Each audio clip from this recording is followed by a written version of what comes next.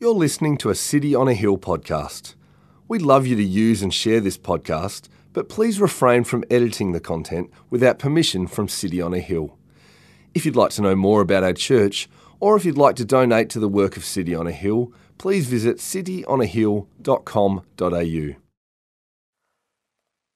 Very, very encouraging to hear of how God has been at work through our men's and indeed our women's all-in events this past week.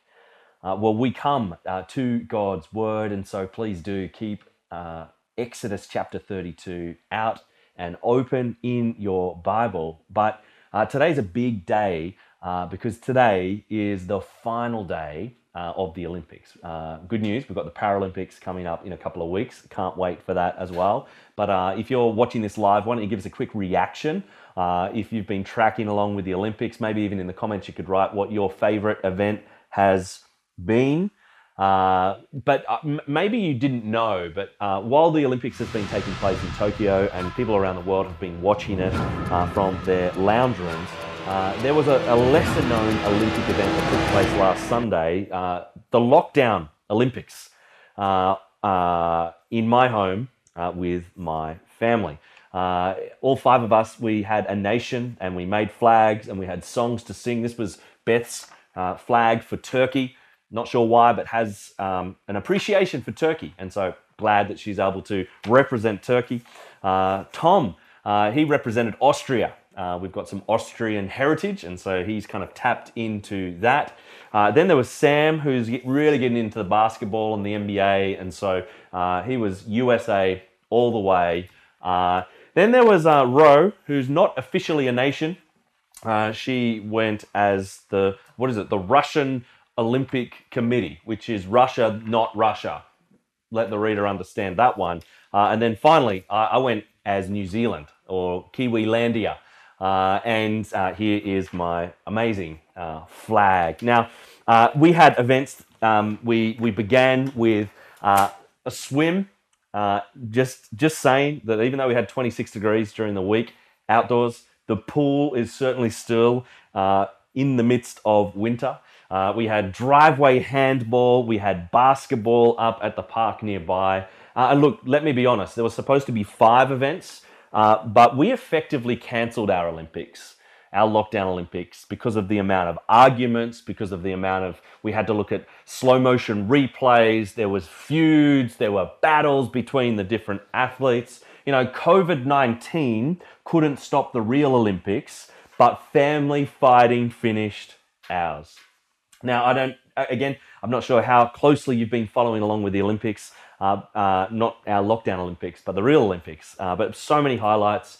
I personally really enjoyed watching the decathlon, 10 events over 2 days. These guys are warriors in their sport. And really loved the 2 Australians, the older Cedric Dubler, and the way he helped Ash Maloney to get his way to that bronze medal. Some wonderful moments, some good things to be thankful for that we've been able to watch together and cheer on as a nation, all that is been happening through the Olympics. Hey, we are going to come to God's word, and why don't we pray and ask God to work powerfully now in our midst. Father, thank you for gifts like the Olympics, opportunities to enjoy good things. Thank you for the gifts that you've given people, and thank you for the joy of seeing marvelous performances of image bearers of yours. But Father, we are even more thankful that you're a God who speaks, and we thank you for this word that we are about to hear.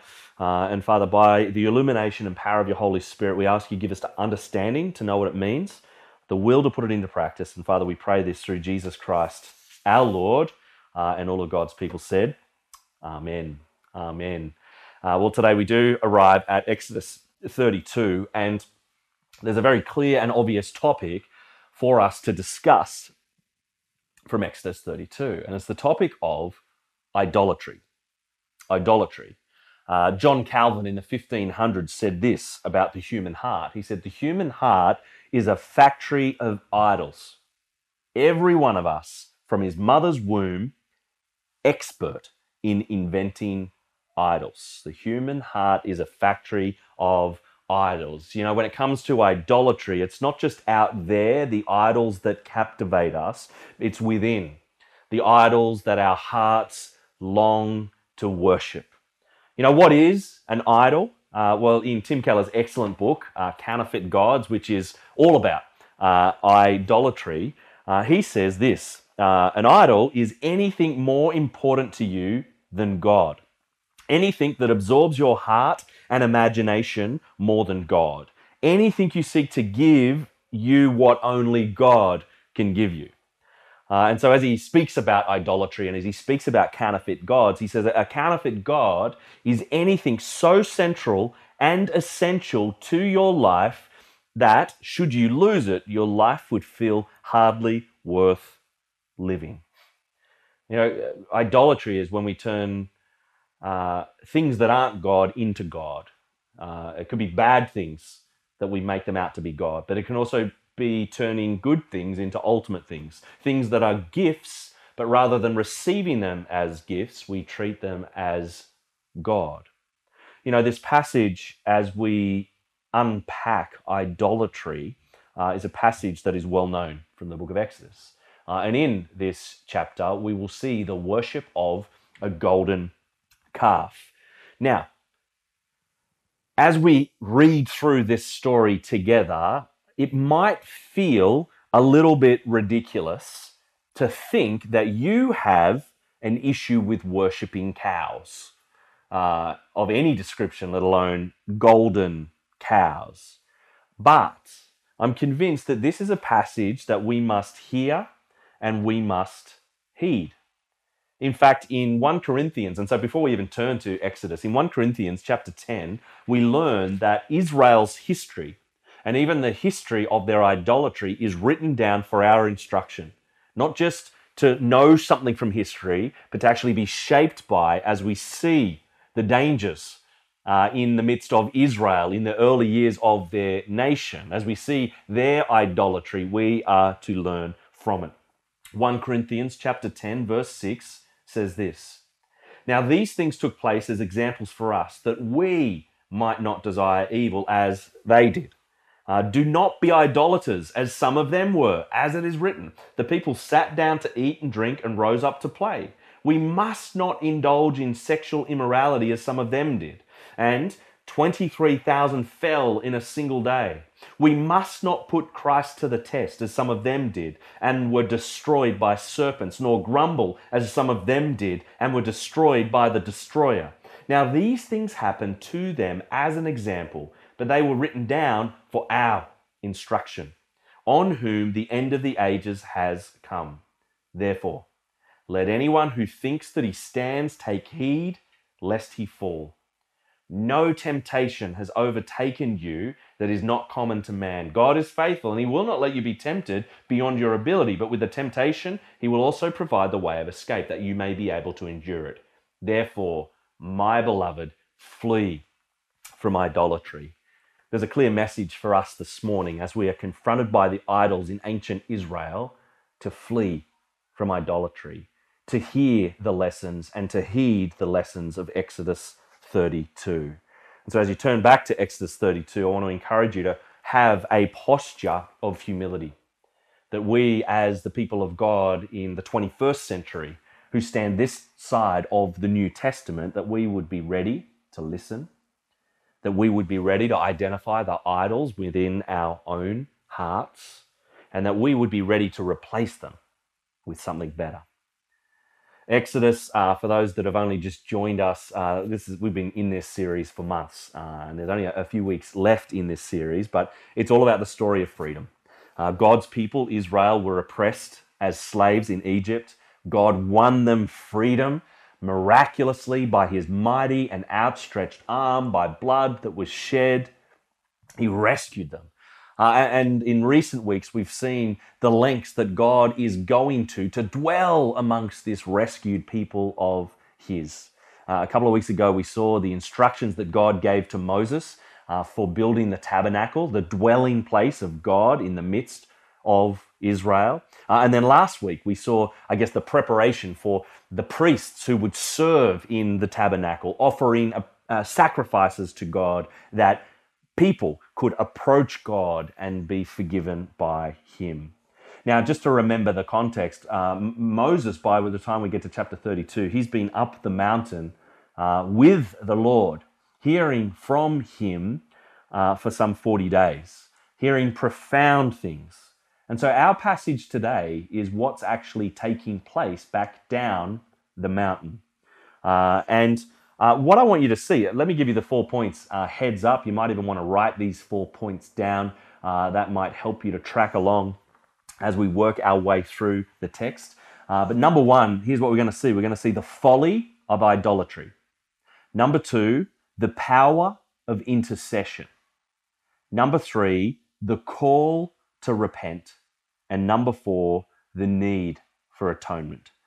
There's where we are heading. And so the first thing that I want you to notice, the thing that is actually taking place back down the mountain while Moses is continuing to meet with the Lord upon the mountain, number one is the folly of idolatry. This is a passage I know. This is a passage I've reflected on often. And this is a passage I was grieved by the tragedy of what takes place at the foot of that mountain while Moses is meeting with Almighty God. Pick it up with me in Exodus chapter 32, verse 1. It says, "When the people saw that Moses delayed to come down from the mountain, the people gathered themselves together to Aaron and said to him, 'Up, make us gods who shall go before us. As for this Moses, the man who brought us up out of the land of Egypt, we do not know what has become of him.'" Isn't that a tragedy? There's this impatience. Where is Moses? He's been gone for a little while. And there's an arrogant demand that they make. "Up, make us gods." The folly, even in that opening line, "make us gods." What type of power does a God have that we have made with our hands?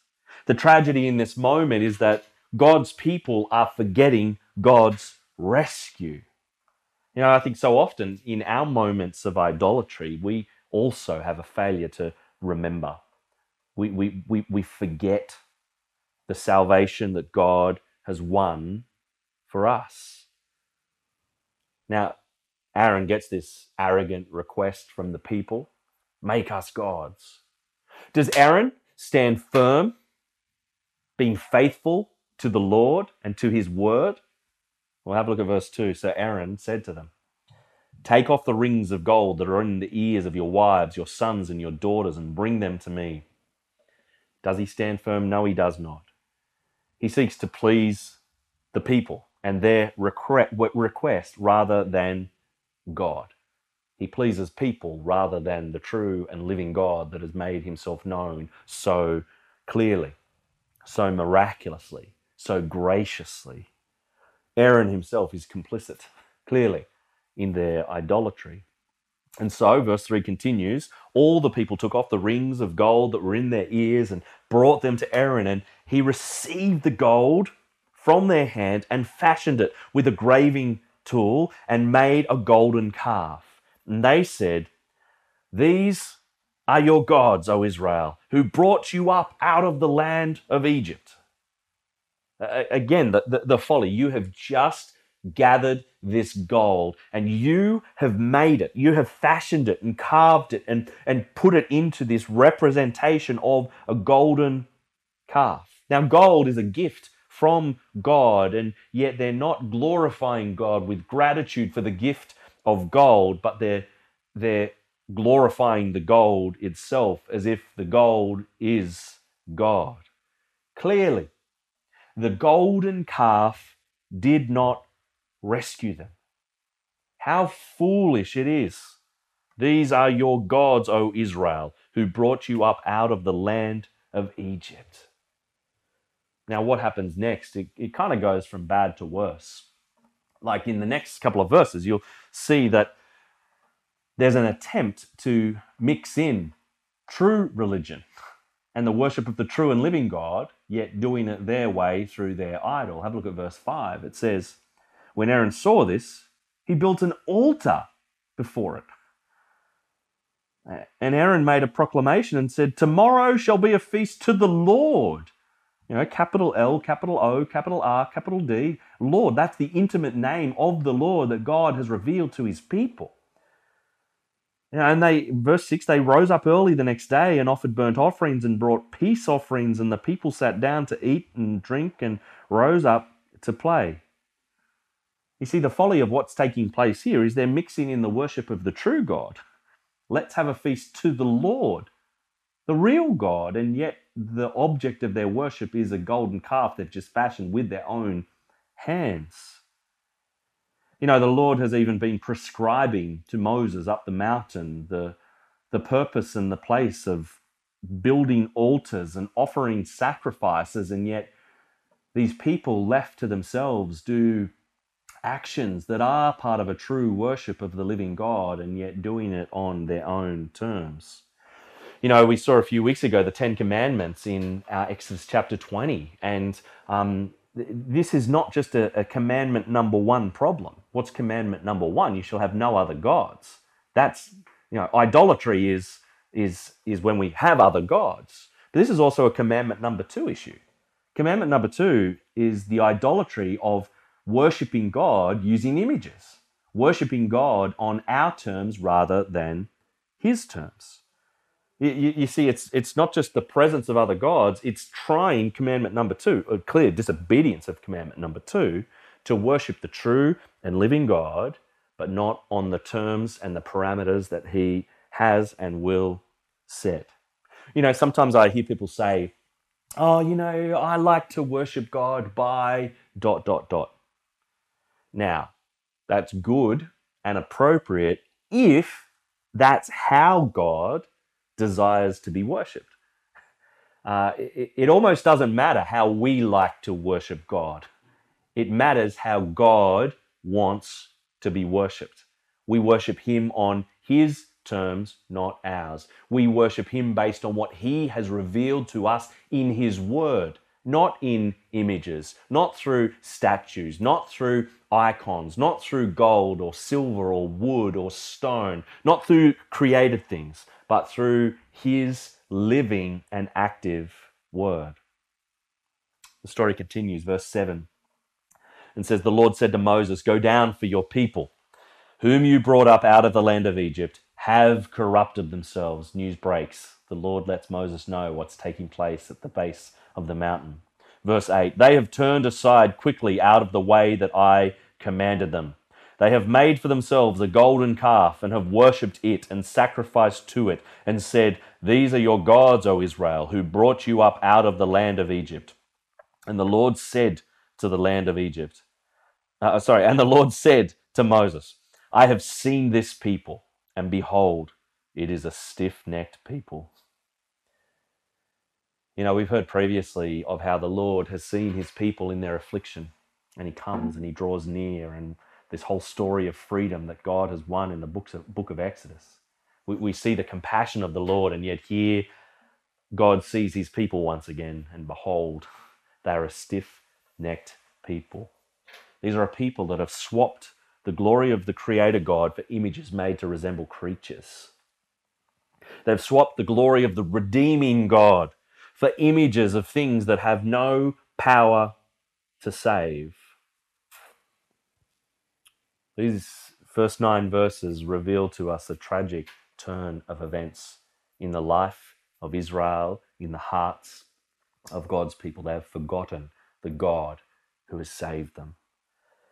I want to pause for a moment, and just by way of a heads up, we have 4 points. The first point is the longest. We're going to move fairly quickly through the following 3 points, but I want to pause here for a moment as we consider the folly of idolatry, and want to spend some time digging a little bit into our own hearts and asking some hard questions of ways in which we are prone to worship idols. Tim Keller also talks in his book about how the Bible uses 3 basic metaphors to describe how people relate to the idols of their hearts. They love idols, trust idols, and obey idols. What are the things that you are loving more than God, trusting more than God, obeying more than God? Love, trust, and obey. Now, we could quickly jump to examples of obvious idols. Again, less about the golden calf and some of the perhaps idols of our day and our age. Three obvious ones would be sex and money and power. But again, I want to dig a little bit deeper, and I've got a list here. And look, I'd be keen for our gospel communities this week to even do a bit of digging and asking some of these questions. We've got a list here that comes from another resource from Tim Keller, Gospel in Life, and it's an idol chart. And I'm going to quickly read through what is quite a comprehensive list of, I guess, the different categories of idols. And look, there might be, I'm going to read through quite a few, and a lot of them you might go, that's not really my problem, but I'm very confident there'll be one, maybe two, maybe three, or however many that you kind of go, actually, that actually presses deep into my own heart. And so the first one, consider this sentence: life only has meaning, I only have worth if I have power and influence over others. What's that called? Power idolatry. Life only has meaning, I only have worth if I am loved and respected by ... What's that called? Approval idolatry. Life only has meaning, I only have worth if I have this kind of pleasure experience, a particular quality of life. What's that called? Comfort idolatry. Life only has meaning, I only have worth if I am able to get mastery over my life in the area of ...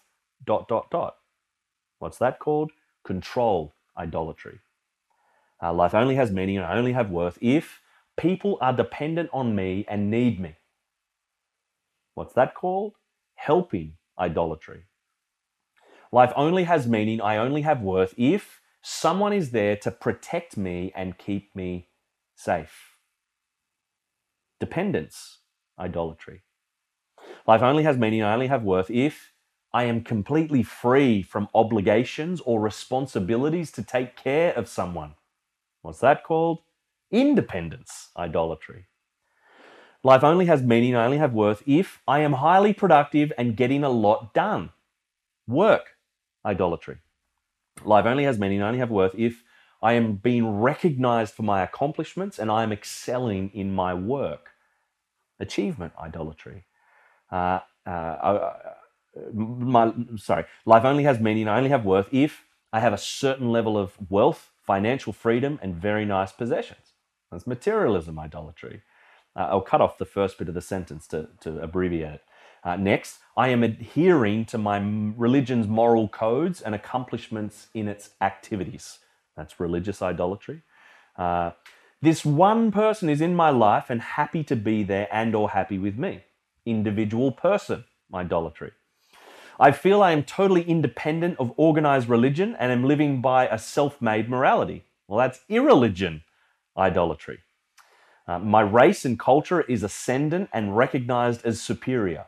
Well, that's racial, cultural idolatry. A particular social grouping or professional grouping or other group lets me in. That's an inner ring idolatry. My children and or my parents are happy and happy with me. Family idolatry. Mr. or Miss Right is in love with me. That's relationship idolatry. I am hurting in a problem. Only then do I feel worthy of love or able to deal with guilt. Suffering idolatry. My political or social cause is making progress and ascending in influence or power. Well, that's ideology, idolatry. And then finally, if I have a particular kind of look or body image, that's image, idolatry. It's worth pausing, is it not? Power, approval, comfort, control, helping, dependence, independence, work, achievement, materialism, religion, individual person, irreligion, racial, cultural, inner ring, family, relationship, suffering, ideology, image, idolatry, idolatry, idolatry. You know, it's worthwhile seeing lists like that. It's worthwhile even considering some of the ways those sentences are phrased and asking those questions of myself. And perhaps as you heard those and read those, you can identify perhaps some of the idols that are competing for your love, your trust, and your obedience. And I guess this week is an important time. It's an important time to confront the idols of our hearts, to name them out loud, to confess them to God, to seek to turn away from the idols that captivate our hearts. Now, we'll conclude shortly with what it looks like to even replace the idols of the hearts with something that is better. But we're going to quickly keep moving through the text. And after seeing the folly of idolatry, we continue to read. And number 2, we'll see the power of intercession. Pick it up with me briefly. Chapter 32, verse 10, we see that God is rightly angry. He's just said in verse 9 that they're a stiff-necked people. Look at verse 10. Now therefore let me alone, that my wrath may burn hot against them, and I may consume them, in order that I may make a great nation of you.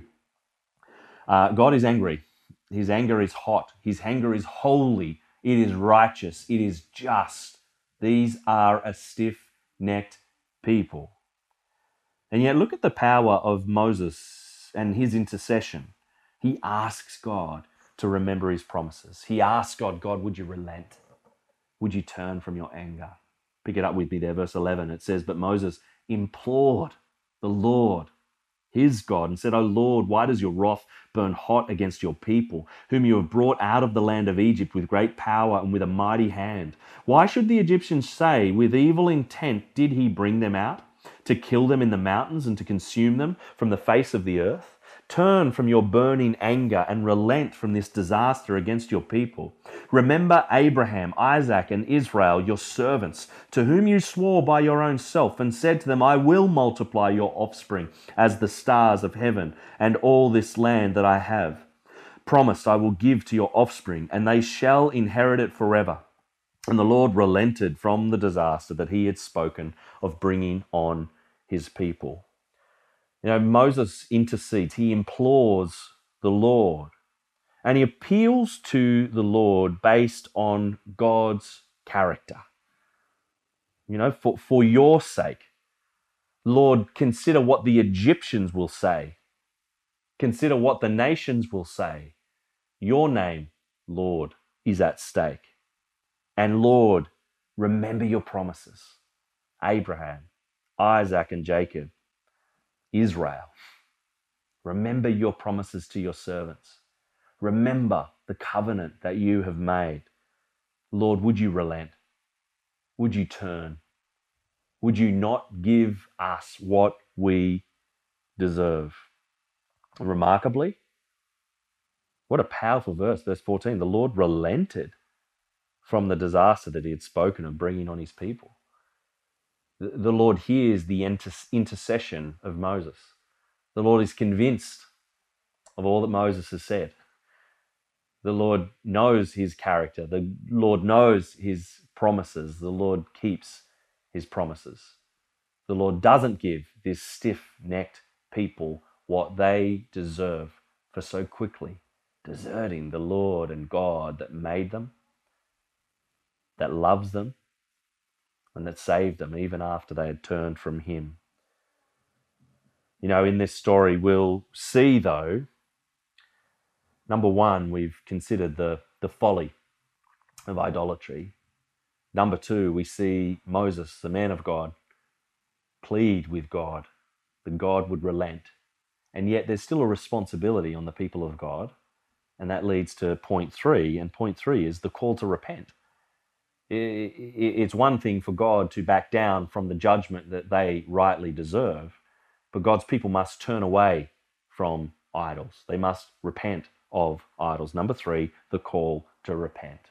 Now, what is repentance? Repentance is turning from one thing to another. In this case, turning from the idol, turning from affection and allegiance, love, trust, obedience of this golden calf, and turning back to the Lord, turning back to the true and living God. Pick it up with me. Have a look at the call to repent in the following section. Again, we'll move fairly quickly through this section, but First of all, we see that they are confronted.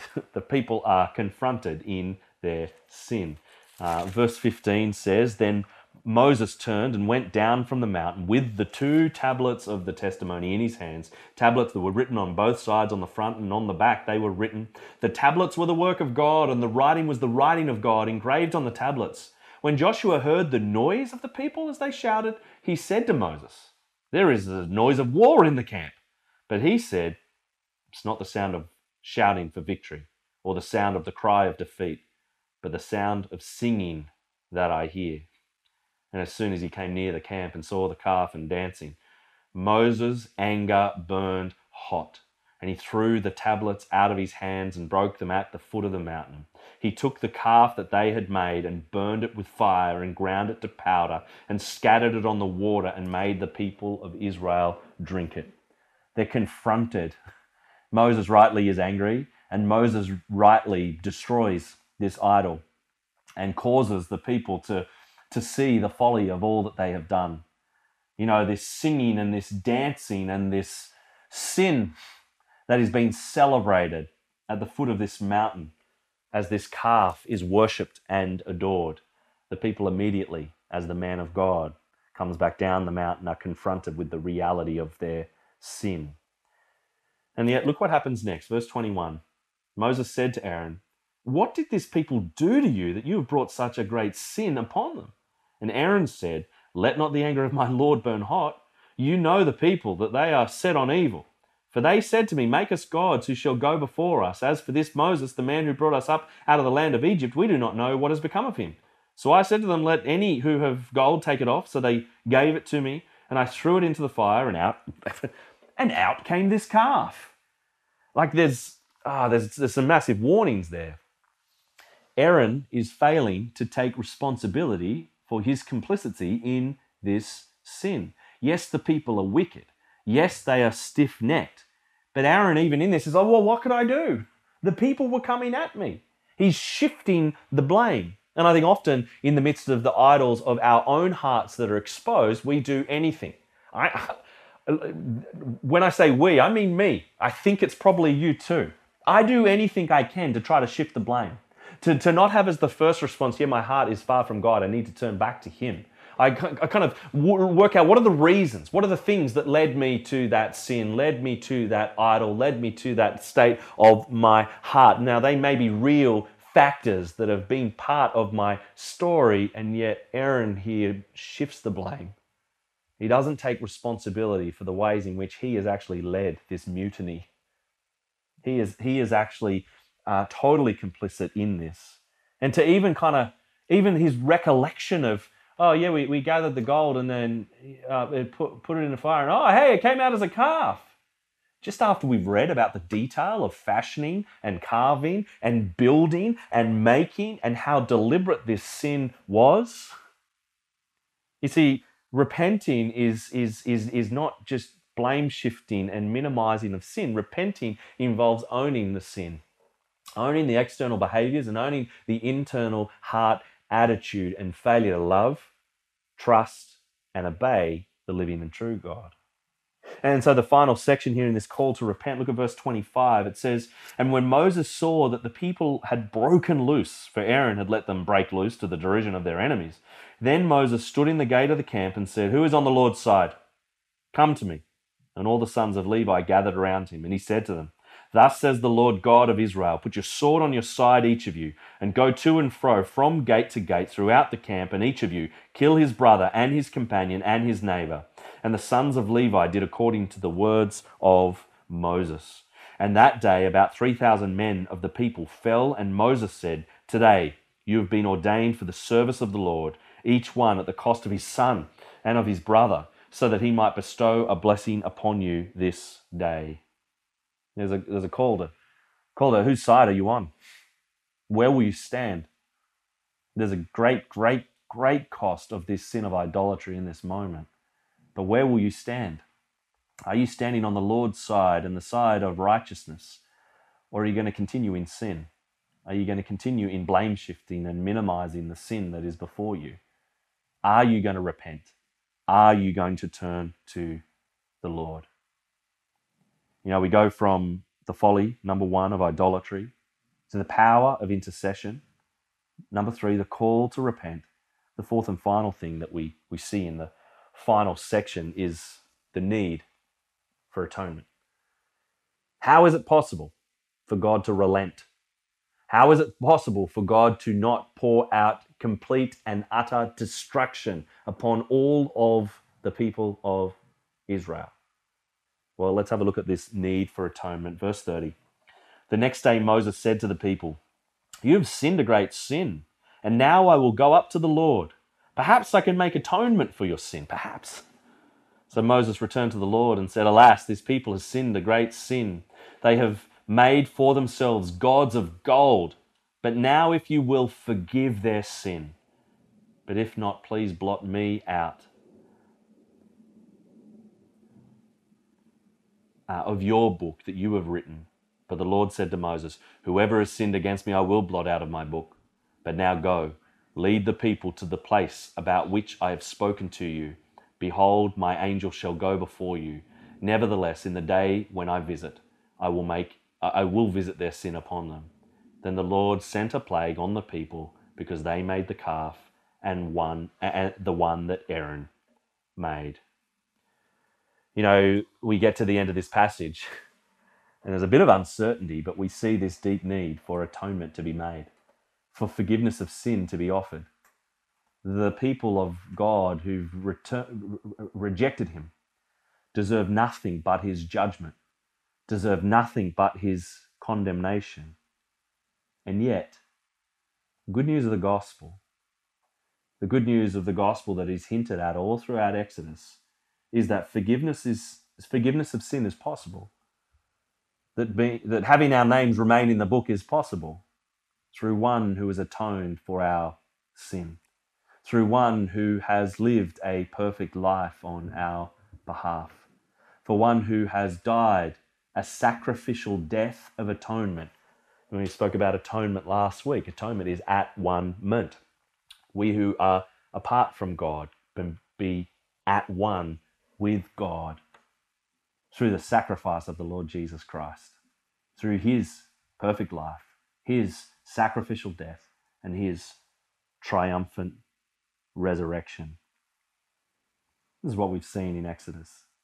The folly of idolatry, the power of intercession, the call to repent, and the need for atonement. One of the things I think is most helpful as we think about replacing our idols is not just recognizing that idolatry is bad, foolish, wicked, but actually seeing that in the gospel, God offers us something better. In Jesus, we see one who is worthy of our love, of our trust, and of our obedience. One of my favorite verses is 1 Thessalonians chapter 1, verse 9 to 10. It says this.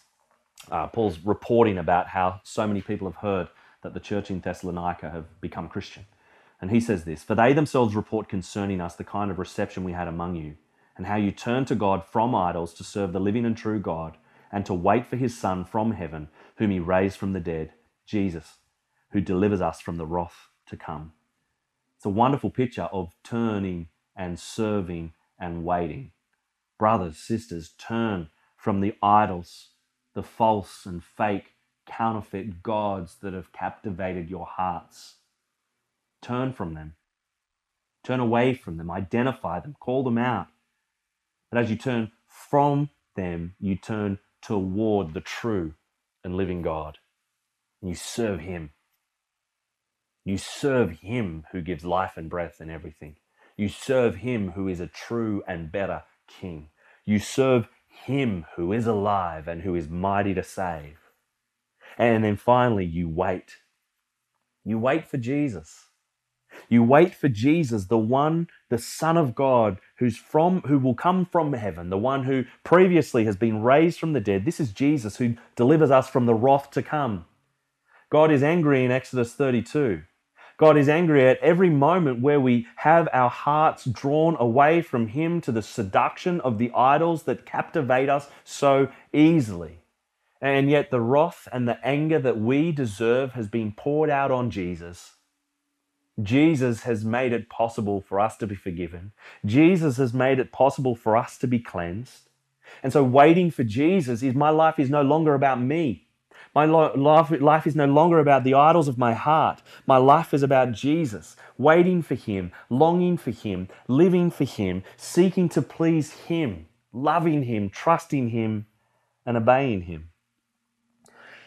As I conclude my own story, many of you have heard parts of my story, and I'll regularly talk about a self-righteousness in my own background. But another part of my story is a massive big idol.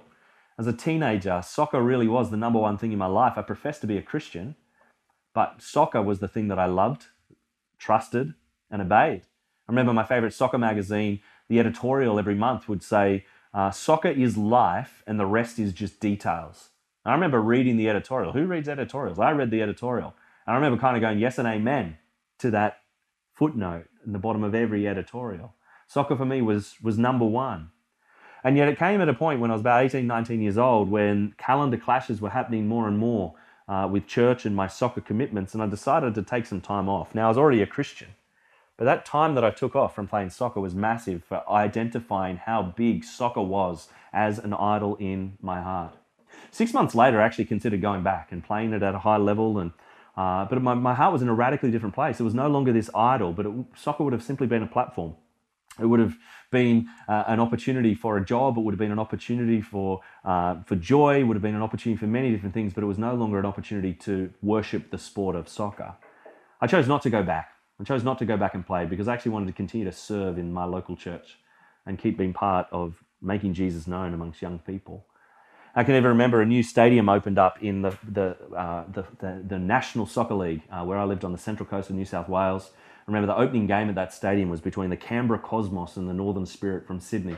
And I knew most of the players on the field, and most of the players on the field I'd played with. Some actually sat on the bench and were my understudy in my role as a soccer player. I remember going to the stadium worried that perhaps I'd regret that I'd given up soccer, that I'd turned my back on this pursuit. But I remember sitting there watching the game, thankful that I knew that I'd chosen something better. Again, not that it would have been wrong to go back to soccer as long as soccer wasn't an idol, but knowing that Jesus is better. Jesus is better than all the promises that are made by soccer, by whatever idols of the heart. In more recent years, I've followed soccer in a way that I hadn't for a long time. I coach my son's soccer team, but it's no longer a gift. It's no longer God. It's a gift to be enjoyed, grateful to the true and living God. Brothers and sisters, can you identify the idols in your life? Well, then turn from them. Serve the living and true God. And brothers and sisters, let's wait for Jesus and long for His return. Let me pray. Our gracious God and loving Heavenly Father, we ask that you would give us just real insight into our own hearts this week. Father, help us to have honest conversations with ourselves. May we do that in the context of community as well. May we encourage each other to identify idols. May we be ready to do hard work to get rid of them. And Father, we pray this, that you would help us, that we would see that Jesus is better. We would see His sacrifice made on our behalf. We would see that He rescues us from your coming wrath through His perfect life, His sacrificial death, His triumphant resurrection. Father, He is so much better than the empty promises. Father, may we love Him. May we trust Him. May we obey Him. And Father, we pray this in Jesus' name and for your glory. Amen. Thank you for listening to our podcast. If you'd like to know more about our church, or if you'd like to donate to the work of City on a Hill, please visit cityonahill.com.au.